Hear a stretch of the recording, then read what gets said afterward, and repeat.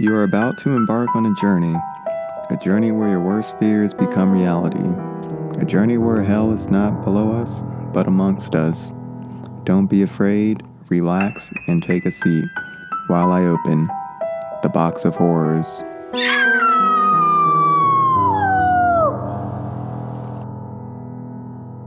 Good afternoon, horror story junkies, and welcome back to Box of Horrors. My name's Israel Johnson, and I'm your host. Today marks the 25th episode of the show, and since it's the 25th episode, we're going to do two short stories today. They're both very short, but I decided to do two today. They're both going to be by the same author that I read from last week, Darcy Coates, from her short story collection. So the first story is going to be titled Sixth Floor. Second one is Death Follows. The first story, Sixth Floor, is a short story about a man who wants to protect his girlfriend by confronting the jerk who's been scaring her at night, but he's the one who gets the scare. Second story, Death Follows, is going to be about a medium that gets a visit from death himself, and he ends up making a fatal decision to try to save himself. Both sound very interesting, so enough with my talking and let's jump right in. See you guys at the end.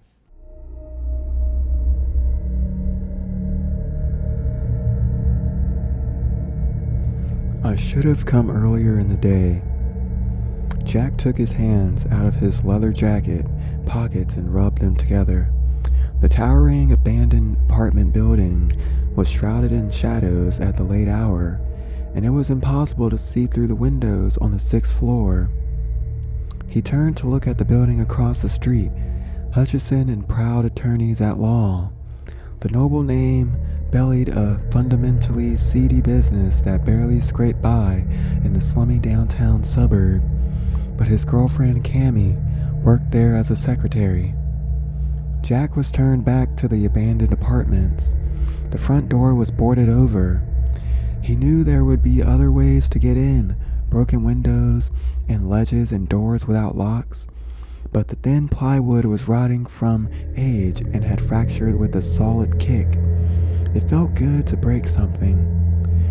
Cammie had been upset for weeks about what she saw through the 6th floor windows, and her constant crying had built a tension in Jack that could only be solved through violence. Inside, the foyer was full of dust and long abandoned cobwebs.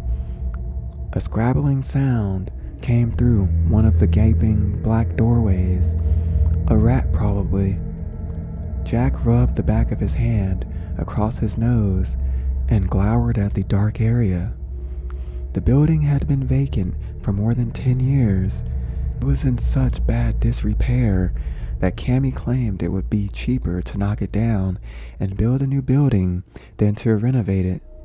But the downtown suburb already had too much housing for its dwindling population. Whoever owned the apartments must have given them up as a lost cause. Broken glass, tiles, and dusty plaster coated the staircase and scraped under Jack's shoes as he climbed. His footsteps rang through the space, echoing eerily back at him from a dozen directions and blending in with his labored breathing.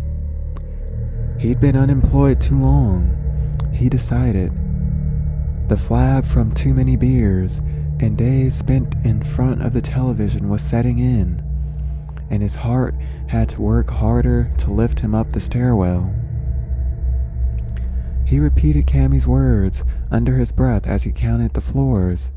In the window opposite my office, that would mean the 6th floor near the building's corner. He just stands there and stares at me all day. He won't after this. Jack squeezed his fingers into fists. He would teach the creep a lesson. It didn't matter if it was a drugged-out hobo, a runaway teen, or just a run-of-the-mill pervert. If they didn't swear to stay away from the window, He would tip them over the sill and let them smack into the concrete sidewalk. The police wouldn't care. Deaths were common in the area, and unless they were blatant murders or easy to solve, they were mostly swept under the rug. The stairwell opened onto the 6th floor, and Jack paused to catch his breath. The empty hallway stretched ahead of him, sad and decaying. Half the rooms were missing doors, and wan-dying sunlight came through them. The whole area smelt of urine, rot, and sickening organic decay. He sniffed, rubbed at his nose again, then set out down the hallway, counting the rooms as he passed them. It'll be one of the windows furthest along, 2nd or 3rd from the corner room probably. That would look directly out of Cammie's window. He peered into each room. A couple still held furniture, though they were so badly damaged that they would be worthless. Rat droppings were thick on the ground. One room showed signs of being lived in within the last few years, but dust clung to the mattress, suggesting the owner had moved on some time ago. At last, at the hallway's second last room, Jack found he was no longer alone. A figure, tall and thin, was silhouetted against the light. Standing at the window, he stared out at the street below. Jack's heart raced, but he drew in a breath to spread his chest. He placed a hand on each side of the doorway, blocking the stranger's escape, and bellowed, "Oi!" The figure didn't reply and didn't move. Something about it struck Jack as unnatural. No human could keep that still. It wasn't even breathing. He held his pose in the doorway for a moment, watching it, then cautiously stepped into the room. As soon as he got the light out from behind the figure, it became clear. The shock and relief caused a laughing fit, and Jack doubled over as he hacked in breaths and drew a shaking hand through his hair. It was just a mannequin. Jack moved up to it and poked the cold porcelain skin of its chuckles. Gradually subsided. "Geez, buddy, you've been terrorizing my girl for weeks." He pulled his mobile out, took a photo of the figure, and sent it to Cammie with the caption, "Found the creep opposite your window. He's a real dummy." It was a good pun, Jack thought, as he turned towards the window and stared at Cammie's workplace. He could barely see the little cactus she kept at her window. She'd been right. The figure was almost perfectly opposite. He wondered idly if someone had left the mannequin as a prank, or if it had just been abandoned, like the other furniture. His phone buzzed with a reply message.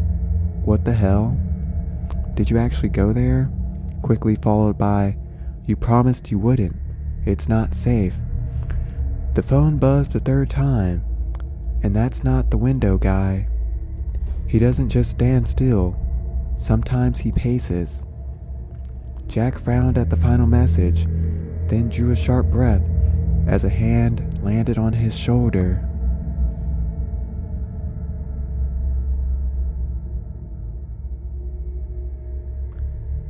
Death follows.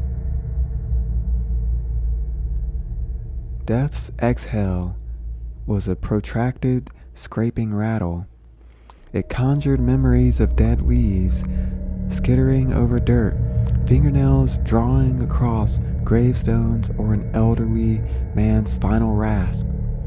It wasn't unfamiliar to John.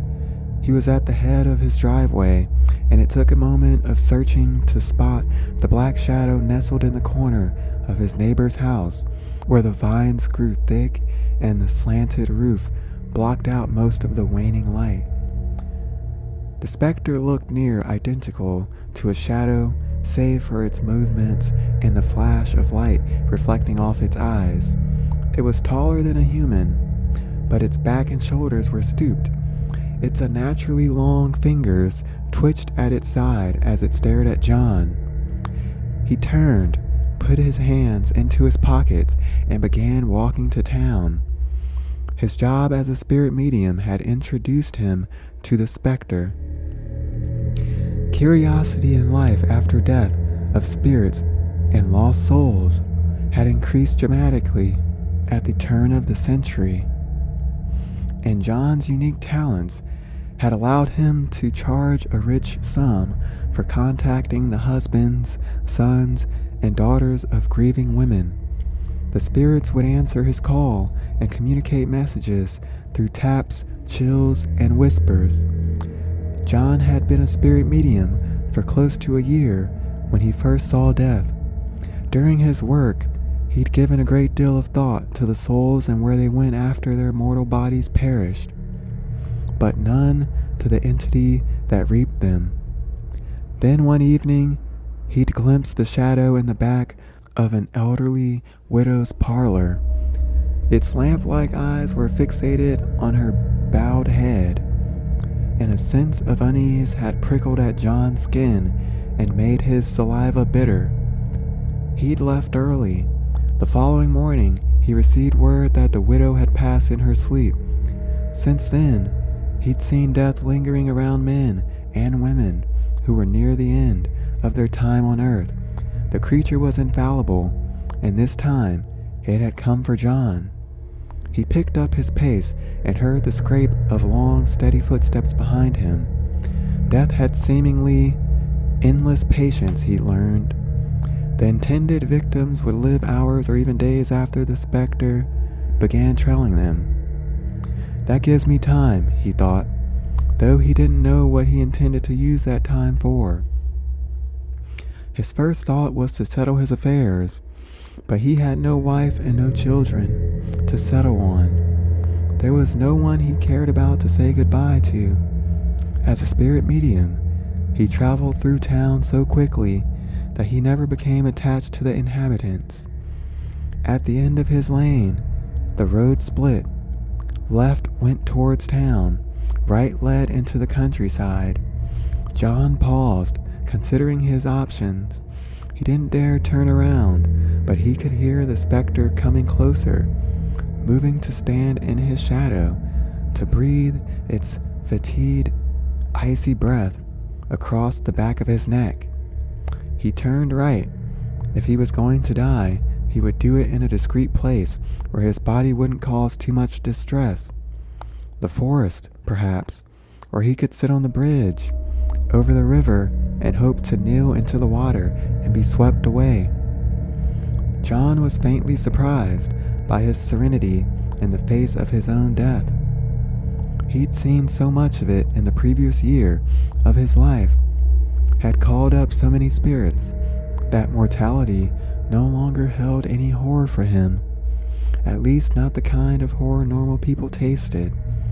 He was inevitably asked the same questions at each seance. Does it hurt? Are you happy? The replies were always comforting, but a theory had grown in John over his year of conducting seances. If I were trapped in a realm of constant suffering, would I reveal that to my grieving wife when there is nothing she can do? Or would I lie, knowing that at least one of us would be happier for it? John wiped the back of his hand over his lips. The fingers were shaking. Death no longer followed at a safe distance, but stayed near enough to touch. Those sickening rattles echoing in John's ear with every exhale. He was tempted to bargain, but he already knew the creature was beyond reason. It wasn't the intelligent, skid-carrying skeleton often portrayed in stories. Death was impassionate, uncaring, animalistic in its thoughts and intentions. No silver tongue could persuade the being away from its course. The river wasn't far ahead. John had been hoping to sit on the edge of the railing while he waited. But to his frustration, he saw a man already stood there, leaning on the wood and watching the water below. "Lo," the stranger called as John neared. He didn't see the extra shadow trailing John. No one ever saw it. John gave a curt nod. intending to cross the bridge and find a quieter place to die. But the stranger turned towards him, a lopsided grin growing over his face. "You're the medium, aren't you? My aunt had you for a seance last week." Ah, John hated to stop when the specter was so close in his wake. But a strange thought occurred to him. He stopped next to the man, close to the edge of the river, and gave him a quick look over. He was young, no more than 25, and had dressed casually, probably planning to spend the next day outdoors. "Do you have much interest in the next life?" The man laughed and clapped John on the shoulder. "I intend no offense, understand, but I firmly believe your kind are charlatans, the lot of you." John's smile was tighter than he would have liked. He looked behind him. Death stood close, its bony, unnaturally long fingers raised to caress John's shoulder. The world seemed to lose color when he looked at the specter. For a moment, all he could see was the flash of light playing over its sightless eyes. It's impulsive, animalistic, I wonder. He reached into his pocket. His companion had returned to gazing over the edge of the bridge, teeth sparkling in the dull sunlight. "I'm sure your antics are good for an evening's entertainment, but I don't believe for a second you do anything more than comfort the grieving." "You'll believe soon enough." John flipped the knife out effortlessly and drew it across the man's throat. A gush of red poured from the cut, and the man's smile finally disappeared into a horrified shriek. John pressed his hand over the man's mouth, silencing him, as they watched his lifeblood drain into the river below. He spoke quickly, desperately. "I won't ask you for forgiveness, but death expects a victim. Please stand in my stead." There was so much red, so much more than John had anticipated. His companion's eyes rolled back into his head, and the grabbing hands stilled and fell. John let the man slump over the bridge railing. Death no longer watched him, but the creature's mouth opened a fraction to reveal the flash of discolored teeth. It draped itself across the dying man and ate. John watched for a moment, sweat pouring down his face and his limbs so unsteady that he was afraid he might collapse. Then he threw the knife into the river, skirted around the feeding shadow, and ran.